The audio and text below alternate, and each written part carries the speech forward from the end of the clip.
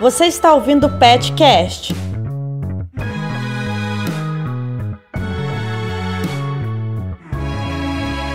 Olá, ouvintes, sejam bem-vindos e bem-vindas ao 7º e último episódio da primeira temporada do PetCast. Eu sou Ana Lívia Faria e hoje estamos aqui ao lado da professora da Faculdade de Biologia, Rossana Mello, que vai conversar com a gente sobre a pesquisa em biologia celular que ela desenvolve e qual que é a importância dessas pesquisas para entender as chamadas doenças negligenciadas, como a esquistossomose e a doença de Chagas, por exemplo. Rossana, muito obrigada por ter vindo aqui conversar com a gente no PetCast. Eu que agradeço e gostaria também de falar aqui da importância da divulgação científica, né, como ponte entre a ciência e a sociedade, né, visto que as nossas vidas estão rodeadas de ciência, né, permeiam a vida da sociedade e muitas vezes as pessoas não têm essa consciência. Então, é um projeto bacana, importante de divulgação científica.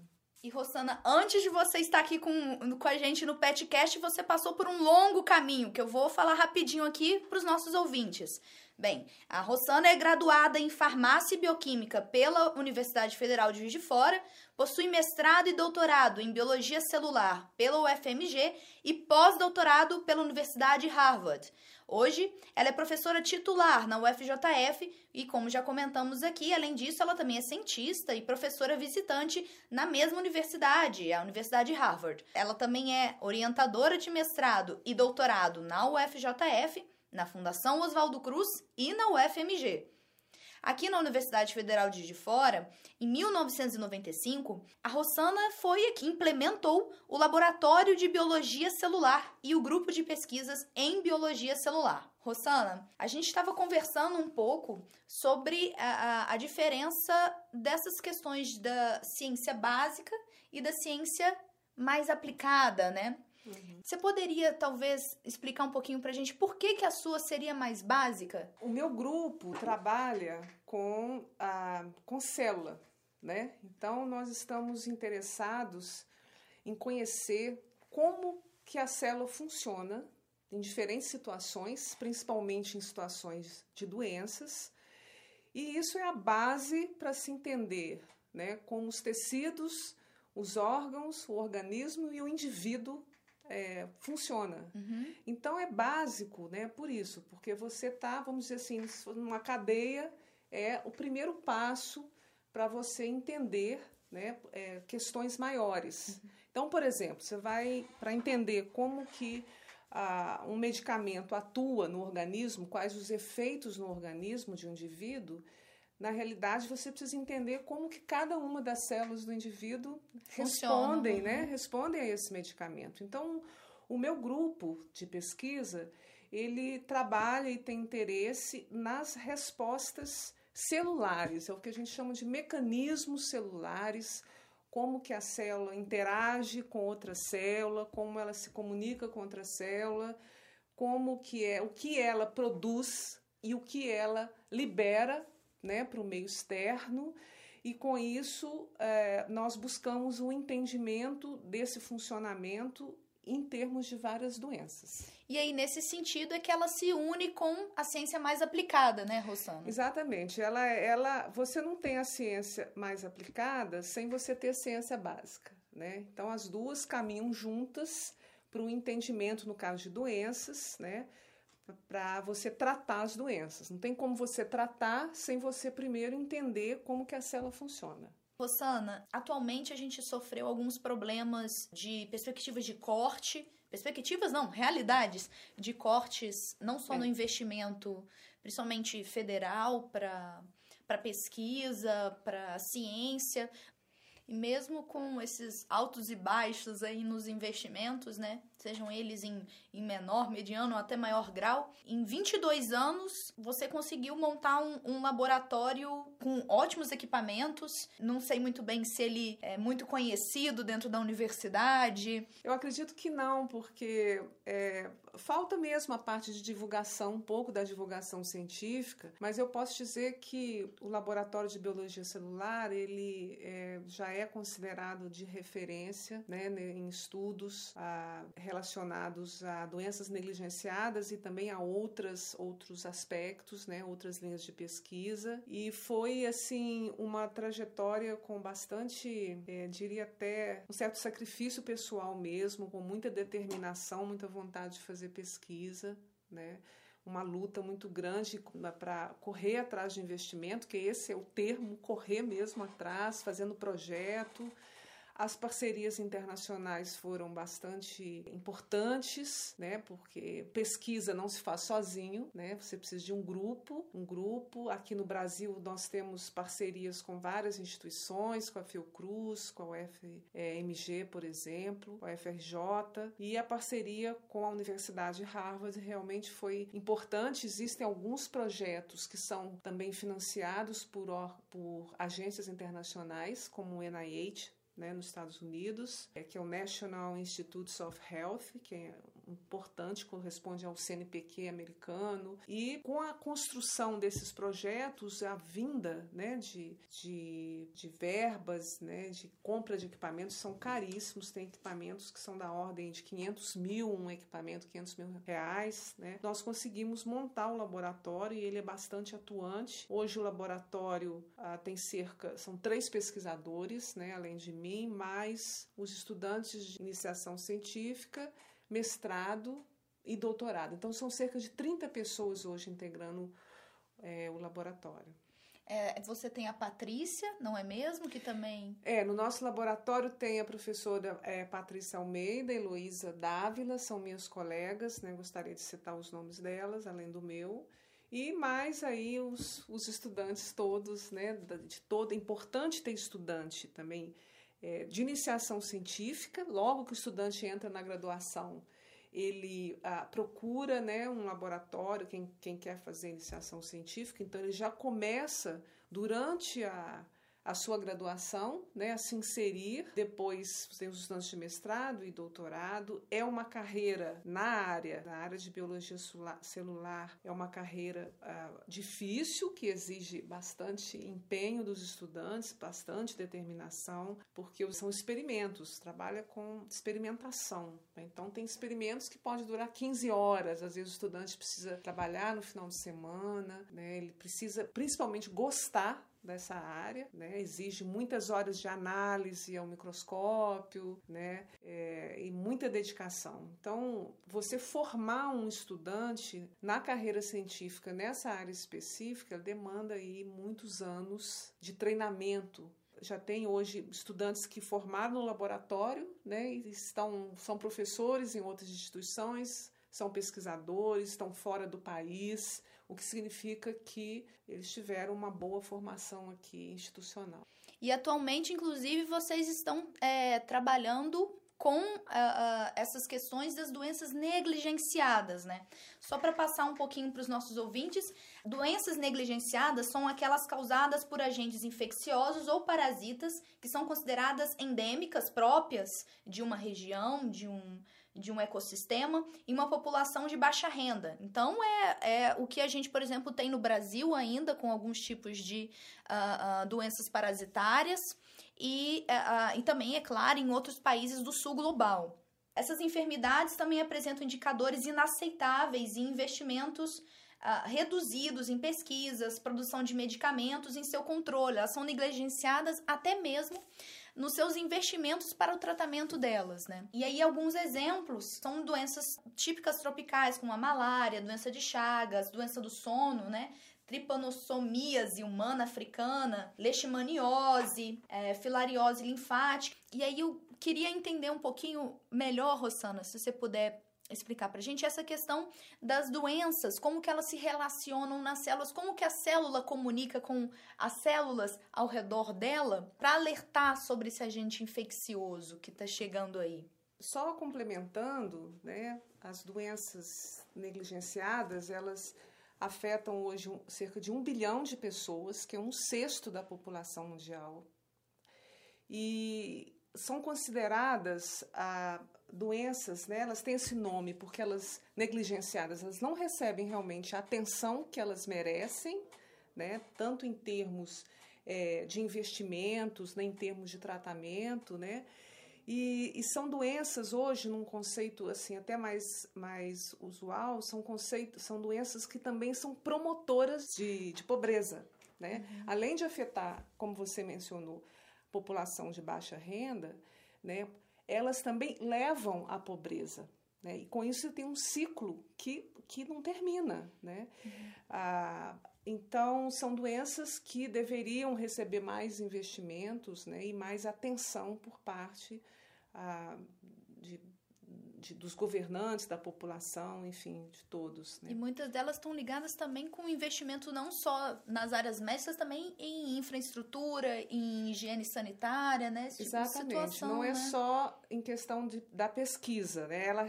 São doenças que recebem investimentos baixos para pesquisa, né? Mas também estão relacionadas com condições. São doenças de importância socioeconômica, porque elas não têm investimento em questões sanitárias, né, de tratamento. São doenças, na realidade, causadas por diferentes, isso é importante dizer, diferentes tipos de agentes infecciosos, que a gente chama de patógenos, né? Então, são parasitos, são vírus, né? São bactérias, né? Fungos, diferentes formas de patógenos que a gente vai tratar aqui com esse nome de patógenos, né? O nosso grupo, ele estuda como que as células respondem a esses patógenos, principalmente respostas de natureza inflamatória e natureza imune. Rosana, além disso, de toda a dificuldade que a ciência passa, tem essa questão também da mulher ocupando este posto na ciência. E aí, como enxerga esse lugar que a mulher tem ocupado? É interessante essa pergunta, porque o Brasil hoje, se você for ver as estatísticas, tem um número bastante grande, né, bem elevado de mulheres cientistas. Até no ranking mundial ele está, o que indica que as mulheres brasileiras estão bastante interessadas na área de ciência, né?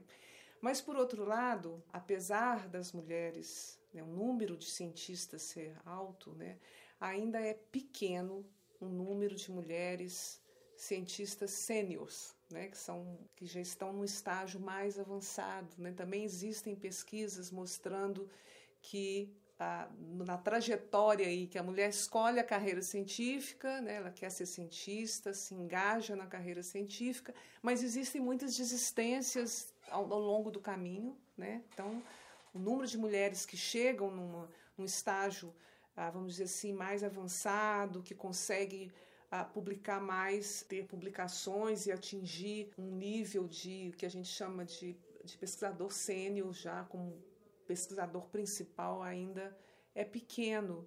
E, obviamente, não é fácil ser cientista e mulher. Ainda é uma dificuldade a questão de você conciliar a carreira científica e a família, né? Você cuidar de um filho, criar um filho. Existe ainda um certo machismo da sociedade de achar que é só a mulher, que é a mulher que tem que cuidar ainda da casa, que tem que cuidar do filho. E essa pergunta não é feita para o cientista homem, né? Exatamente. Você, por exemplo, como mulher, você ouve perguntas: mas você vai ter que trabalhar à noite? Ou você vai ter que escrever um projeto à noite?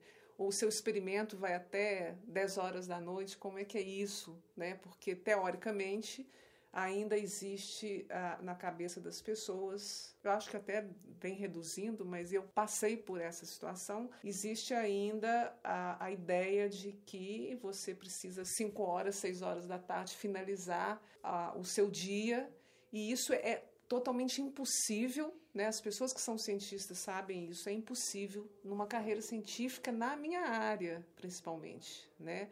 Ela exige, tem épocas, por exemplo, que o cientista tem que submeter um projeto para uma agência de fomento, como CNPq, FAPEMIG, que você exige que você fique imersa, você está sempre imersa na produção ou de um projeto, ou corrigindo tese, ou escrevendo um livro, né? É uma carreira que exige muito estudo, muita dedicação, Obviamente, você tem que gostar, você está fazendo porque gosta muito, eu gosto, particularmente, eu adoro ciência, sempre quis fazer isso, né? Depois eu até vou contar uma historinha da minha carreira, que eu acho que seria interessante, veio agora na minha cabeça, mas é difícil para a mulher cientista, ela passa por essas, vamos dizer assim, percalços, por essas situações, né, durante que se você não... Você se sente até culpada, eu confesso que eu já me senti culpada porque eu estava trabalhando no laboratório num horário que teoricamente não deveria estar. Eu sou mãe também e acho que eu sou uma mãe dedicada, mas foi uma situação difícil, quer dizer, você consegue conciliar, é possível conciliar quando você tem as pessoas também ao seu redor, né? Apoiando, né? E considerando normal que você seja uma mulher cientista e que tenha horários não convencionais para você trabalhar, né? E com isso eu acho que muitas mulheres desistem da carreira, não vão para frente, devido a essa dificuldade aí de lidar com essa situação, com a falta de compreensão, né? Até da sociedade mesmo, né? Eu tenho os congressos que você precisa viajar, que você precisa levar o seu trabalho, né? O seu trabalho, e realmente não é uma situação fácil. A vida da cientista mulher ainda é bastante difícil. E tem os preconceitos, realmente, ainda existem no laboratório, de achar que talvez por ser mulher não é mais indicada para uma determinada situação ou para realizar um determinado, né, uma gestão, né, chegar no ponto máximo. Então não foi fácil para mim, mas eu acho que hoje eu tenho todas essas questões mais sedimentadas, né? Hoje, vamos dizer assim, não existe mais aquela, talvez um pouco de culpa que eu cheguei a sentir, né, por estar, vamos dizer assim, entre aspas, desperdiçando um tempo que eu poderia estar com o meu filho. E eu acho que a questão... a gente sempre fala isso na maternidade, é muito mais de qualidade do que tempo, né? Você está com o seu filho em casa, a sua família, não quer dizer que o maior tempo significa que você está mais dedicada à sua família. O meu contato com a Harvard, na minha ideia de estudar na Harvard, na verdade não nasceu por ser a Harvard, por incrível que pareça, né? Eu já conduzia as minhas pesquisas aqui na UFJF na área de inflamação, de resposta inflamatória, de mecanismos celulares, e eu procurei identificar, eu queria fazer um pós-doutorado no exterior, né, uma experiência que eu sempre quis, né? E aí eu já era professora aqui da universidade e procurei um grupo que trabalhasse com coisas semelhantes ao que eu já vinha desenvolvendo aqui, né? E foi aí que eu identifiquei esse grupo da Universidade de Harvard, do professor Peter Weller. É um grupo que já tinha algum contato com outras pessoas aqui também aqui no Brasil, e lá na Fiocruz, que eu já era orientadora lá, no grupo da professora Patrícia Bosa. E com esse desejo de sair, identificando esse grupo, eu na realidade entrei em contato com o grupo de lá e começou aí, vamos dizer assim, o que eu chamo de um namoro científico, né? Com troca de ideias, de possibilidades de projetos. E isso foi no ano de 2000, 2001, né? Nós, então, elaboramos um projeto em conjunto e eu apliquei aqui para o CNPq, né? Fui aprovada para fazer um pós-doutorado e fui para lá, né? E foi uma parceria incrível, porque, na realidade, eu até quero mencionar 2 pontos, né? A gente, às vezes, vai para o exterior achando que você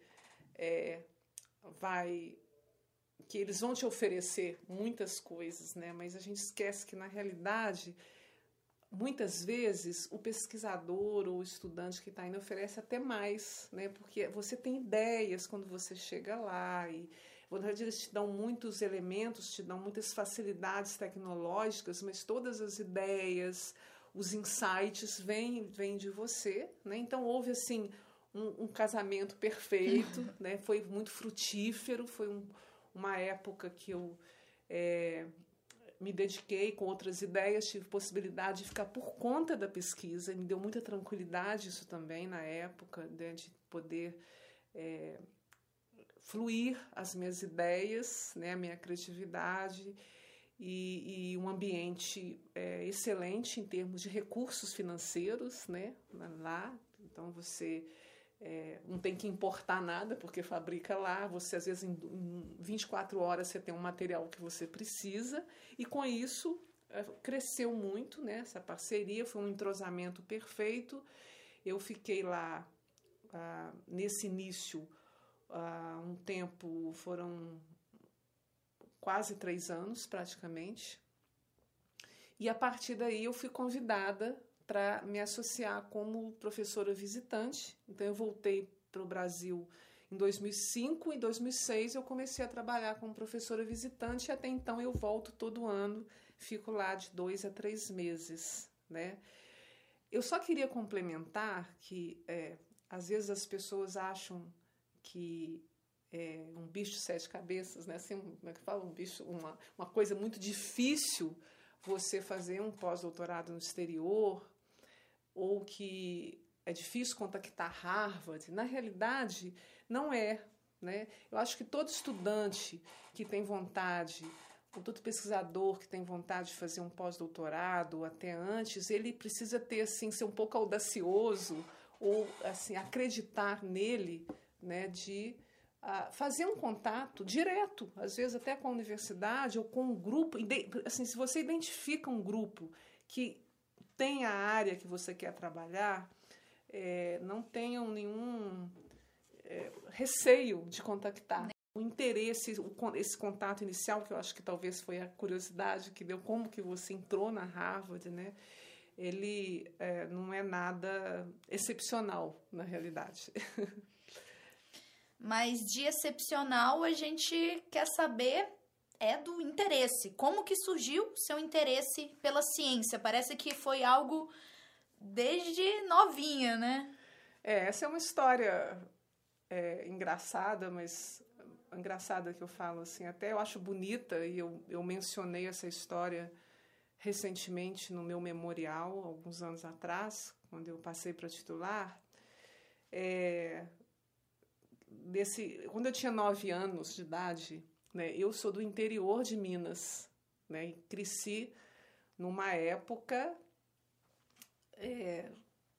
assim, que a educação era muito rígida, né, e também essas questões de ciência era assim, algo muito imaginário, né, não se tinha um microscópio na escola, não era como hoje, né, apesar de ainda ser deficiente, mas eu, quando tinha 9 anos, eu tive uma professora de ensino fundamental que era excepcional, né? Eu vou até mencionar o nome dela, quem sabe ela vai estar, chama Maria Lúcia de Moura Costa. De qual cidade que era? A cidade era Rio Pomba, né, que é uma cidade pequena, e hoje essa professora está aqui em Juiz de Fora, né? Se ela estiver me ouvindo, ela vai gostar de saber. Mas quando eu tinha 9 anos, por que ela era excepcional? Porque primeiro ela ensinava com muito gosto, né? E ela criava situações na sala de aula, né? Por exemplo, ela criou uma biblioteca, uma mini biblioteca dentro da sala de aula, só para aquela turma. Então a gente levava os livros, tinha uma biblioteca, e ela organizou uma viagem de campo, na realidade, para conhecer a Embrapa, que era ali pertinho de Rio Pomba, né? E a viagem, na época, isso era uma coisa assim... ousada, né? Uma professora que ela sempre tinha ela era muito avançada, eu acho que até para a época, mas ela pensava em coisas que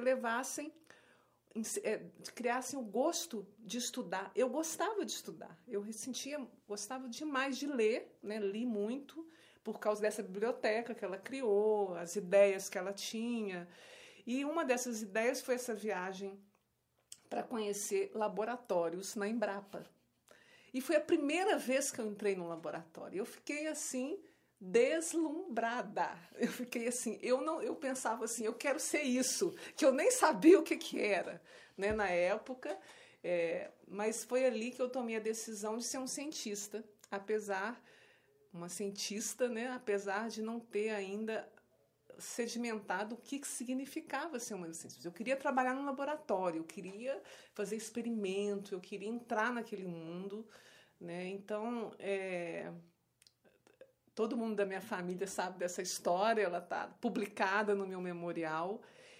E o que a gente tira disso é a importância, né? Nós estamos falando aqui de pesquisa de alto nível, pós-doutorado, Harvard, mas o ensino básico, né, com a criança, o ensino fundamental, o cientista nasce ali, na realidade, né? Você investir também na área básica, né, em professores mais qualificados, professores estilo Maria Lúcia, né, que teve essa ideia, foi fundamental. O que um professor, né, um professor com crianças de 9, 10 anos, né, é capaz de fazer, né, o poder que tem ali de mudar, levar aquela criança a estudar, desenvolver o gosto pelo estudo. E para mim aconteceu dessa forma. Eu decidi, né, que eu ia ser uma cientista, sem ter noção do que era, e na realidade, eu persegui isso na minha vida. Quando eu fui fazer o vestibular, como eu queria trabalhar com biologia, eu fiquei um pouco na dúvida na química, na biologia, acabei escolhendo, na época, achava que o curso de farmácia e bioquímica dava essa interface com a saúde, com a química, com a biologia, então eu escolhi o curso pensando que já seria cientista, né? E me formei, na realidade nunca exerci, eu já me formei, já pensando no mestrado, muito jovem, né, com 22 anos, eu já fui fazer o mestrado em biologia celular, e aí foi o doutorado, o pós-doutorado e toda a minha carreira científica. E o próprio laboratório. O laboratório, mas tudo nasceu, né, vamos dizer assim, por causa do incentivo de uma professora primária de uma cidadezinha do interior de Minas Gerais. Só para completar essa história, há alguns anos atrás, eu fiz mestrado e doutorado na UFMG, no curso de Biologia Celular. E eles escolheram 3 pesquisadores para comemorar, fazer uma palestra sobre os 40 anos do curso de pós-graduação em Biologia Celular da UFMG. E a minha palestra foi do Grupo Escolar São José à Universidade de Harvard, que eu dei toda a ênfase. Grupo Escolar São José, na época a escola primária chamava Grupo Escolar. Eu estudei toda a minha vida em escola pública, né? Era um grupo escolar de uma cidadezinha pequenininha de Minas Gerais, né? Onde tinha essa professora, que eu fiz um excelente ensino fundamental, excelente, né? A gente lia muitos livros. Então, eu fiz essa palestra com muito gosto, porque a ideia era mostrar a trajetória, né, do Grupo Escolar São José à Universidade de Harvard.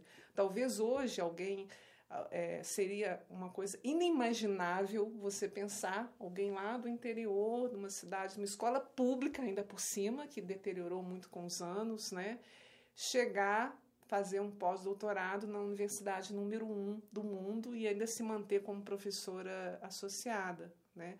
Mas eu atribuo muito desse sucesso e coloquei muito esse meu agradecimento no meu memorial aos meus professores e às pessoas que me incentivaram, né, na carreira científica e contribuíram muito. Essa professora, acho que ela não tem noção do que ela fez de colocar as crianças ali dentro de um laboratório. Caros ouvintes, nós vamos agora para o intervalo e voltamos no próximo bloco com mais algumas perguntas para Rossana Mello. O Pet Facom vai para Brasília, mas não é de férias não. A gente quer ir no Encontro Nacional dos Pets para fortalecer nossos projetos. Ajude a gente a chegar lá. A viagem é longa. Participe do nosso financiamento coletivo. O link está na descrição desse podcast.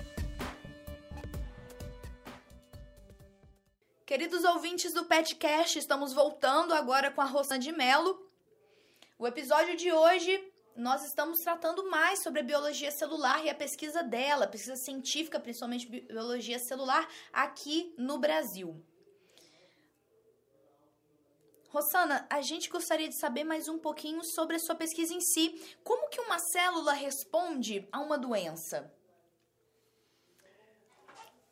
A célula, né, quando a gente pensa na célula, né, principalmente vendo, por exemplo, uma imagem da célula no ensino médio fundamental, a gente imagina a célula assim, um pouco estática, né?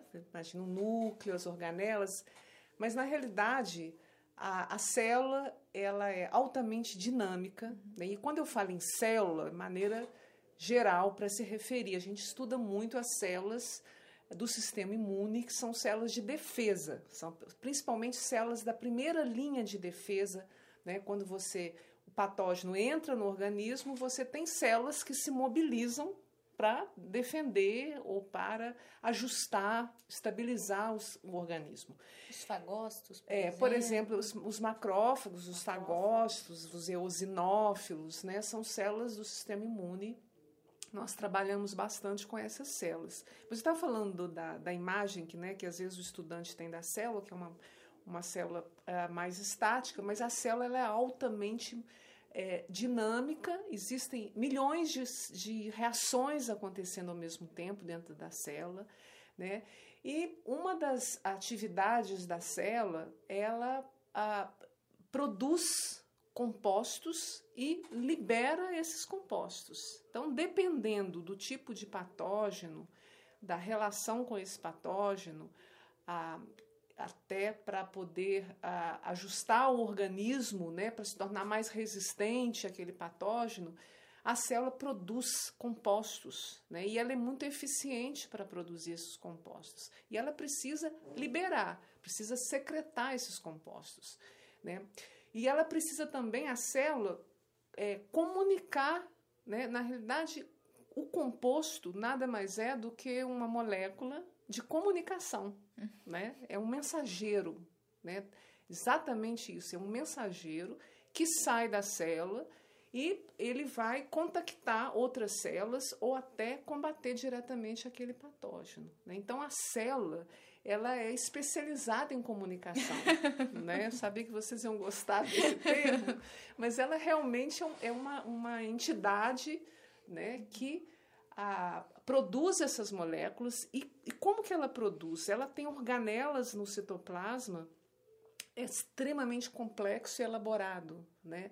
Nós estudamos, por exemplo, como que ela produz uma molécula específica, porque dependendo do estímulo, é tão interessante isso, porque realmente é até filosófico, dependendo do estímulo, ela secreta um tipo, ela responde com um tipo específico de molécula, né? Nós identificamos, por exemplo, até desses estudos com a Universidade de Harvard, que a célula ela seleciona o que ela vai secretar, o que ela vai comunicar, o que ela vai jogar para fora, o tipo de molécula que ela vai levar, dependendo do estímulo. Ela filtra as informações. Exatamente, ela filtra. Então, dependendo do estímulo, se é uma reação alérgica específica, ou dependendo se é um parasito, um vírus, ou a situação, por exemplo, a asma, né, que não é uma doença negligenciada, mas é uma das doenças que a gente também estuda, a célula ela seleciona, né, especificamente, tem todo um processo interno, um longo caminho interno, né, dentro do citoplasma. Existe um transporte que é chamado transporte vesicular, são pequenos pacotinhos, né, que a célula vai formando. Tem todo um controle interno, porque o transporte interno é altamente organizado, né? Não é nada atropelado. Aleatório, né? É muito bem organizado, né? Transporte vesicular, inclusive, foi o Prêmio Nobel de Medicina em 2013. Então, a célula, ela seleciona, leva até a superfície e aí aquela molécula que foi liberada pode ser liberada livre na superfície ou pode ser liberada ainda empacotada, que foi o Prêmio Nobel de Medicina de 2013, observou, né, que foi uma descoberta que a célula empacota aquela molécula ou moléculas e elas podem comunicar a longa distância. Então tem esse detalhe, você pode ter uma comunicação local, próxima, no meio ambiente local, no mesmo órgão, no mesmo tecido, ou ela pode ser mandada para o sangue e vai a longas distâncias levar o que está empacotado dentro, né, daquela estrutura que a gente chama vesícula. E isso é fantástico, porque ela pode alcançar distâncias enormes, né? Imagina uma vesícula que tem da ordem de nanômetros, né? Lembrando que nanômetro é a milésima parte do micrômetro, cada micrômetro é a milésima parte do milímetro, então é muito pequeno, né? Você só consegue ver no microscópio eletrônico. Então ela vai enviando, e imaginem centenas, milhares de células enviando milhares de pacotinhos, todos a longa distância, para levar informação e influenciar, a comunicação influencia lá longe, muito longe, né? E o interessante é que essas vesículas podem cair nos fluidos corporais, como no sangue, né? E hoje existem pesquisas que estão trabalhando no sentido de usar esses pacotes, vamos dizer assim, esses nanopacotes, né, esses nanomensageiros, como indicativo, como medir, como um exame, fazer um exame, né, uma análise, você tira o sangue, mede, e aquilo pode indicar uma determinada doença, uma determinada situação, logo no estágio mais inicial, né, e com isso seria mais fácil de você tratar, né? Por exemplo, no câncer ou outras doenças inflamatórias, ou, enfim. Então, é bastante interessante como que as células são comunicadoras, né? E tem células que são mais comunicadoras do que outras, né? Bastante... Elas têm personalidade. Elas têm alta personalidade, né? E a célula, além de ter essa habilidade, vamos dizer assim, de comunicação, né? Ela também tem uma habilidade incrível, que é de reaproveitamento, de reciclagem, né? Eu brinco que a célula faz reciclagem muito antes, né? Obviamente, da gente ter essa palavra no nosso dicionário, na nossa mente, de reaproveitar. Então, ela não desperdiça, a célula não desperdiça material. Ela, por exemplo, todo mundo sabe que a célula tem uma membrana, chamada membrana plasmática, que envolve a célula, né, que funciona como uma barreira. Cada vez que ela secreta, ela reaproveita parte dessa membrana, vai para dentro da célula, né, reaproveita, está sempre reaproveitando as moléculas, as membranas. Então, é um universo, eu chamo a célula de universo celular, porque você tem um microambiente altamente integrado, altamente eficiente, que está sempre monitorando. A célula, ela tem sensores que monitoram o que está acontecendo ao redor, né? Para poder sempre fazer com que haja um funcionamento normal. Então, está acontecendo alguma coisa estranha, uma inflamação, uma situação alérgica, ela já entra em alerta, essas células do sistema imune, e já começa uma série de ações, né? Inclusive, a célula tem vamos dizer assim, um comportamento de comunidade também. Ela interage muito com as outras células, né? Para que tudo funcione da melhor forma possível. Integrado, né? Para manter a homeostase do organismo. O equilíbrio. O equilíbrio, né? Obrigada, Rossana, também por estar aqui com a gente. Muito obrigada pela oportunidade e parabéns pelo programa de divulgação. Queridos ouvintes, então a gente se vê agora no próximo período. Vamos entrar de férias, descansar um pouco. Boas férias, bom descanso e até a próxima temporada do PetCast.